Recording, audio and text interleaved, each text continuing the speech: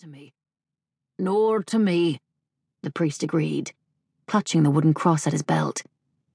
But I know what I know. And Rob only believed what he could see with his own eyes.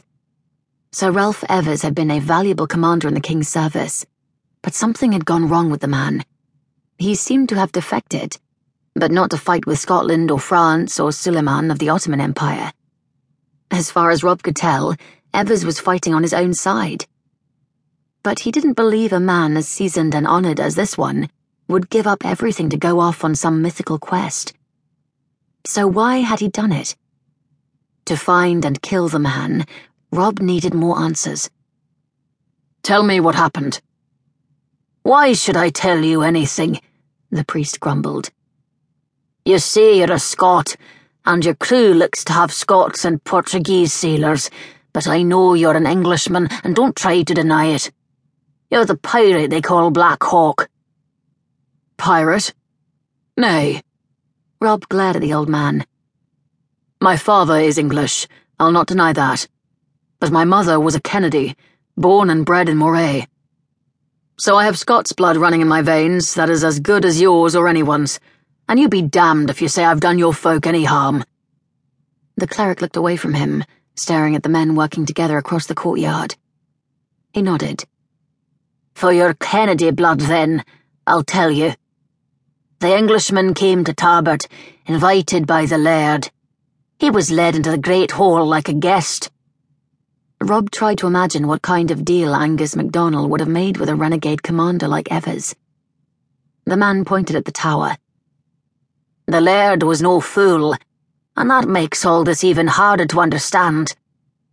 Rob waited, seeing there was more the cleric wanted to say. When his men hauled me up from the village, they thought it was for a hanging. Mine. He frowned at the memory. The great hall was bloody with bodies. The laird himself was still sitting in his chair, dead as that stone. They dragged me straight to Evers, and I saw it for the first time. The face of Satan. What did he want from you? The old man swayed slightly. He wanted me to take him into the family crypt. Rob's gaze swept across the wreckage left behind by Evers. The crypt? The priest shrugged, shaking his head. He wanted me to show him where the laird's wife had been interred. Why? I don't know. The cleric grew pale. I told him she wasn't there. I told him how she died, and that there was no body. But he didn't believe me. When I swore it was the truth, I never saw such fury in a man's eyes. I thought I was about to die. He kept after me, asked so many questions. I don't know what I answered. But then I happened to mention the daughter. I believe that saved my neck. No body. Wait. The puzzle was getting more complicated. What daughter? Miranda. He hesitated. There was never a more devoted daughter than that lass. And now she's gone too. Trying to understand the cleric was like untying a knot of wet rope. What happened to the daughter? Myrna MacDonald had been sick for some time, dying. Everyone knew it.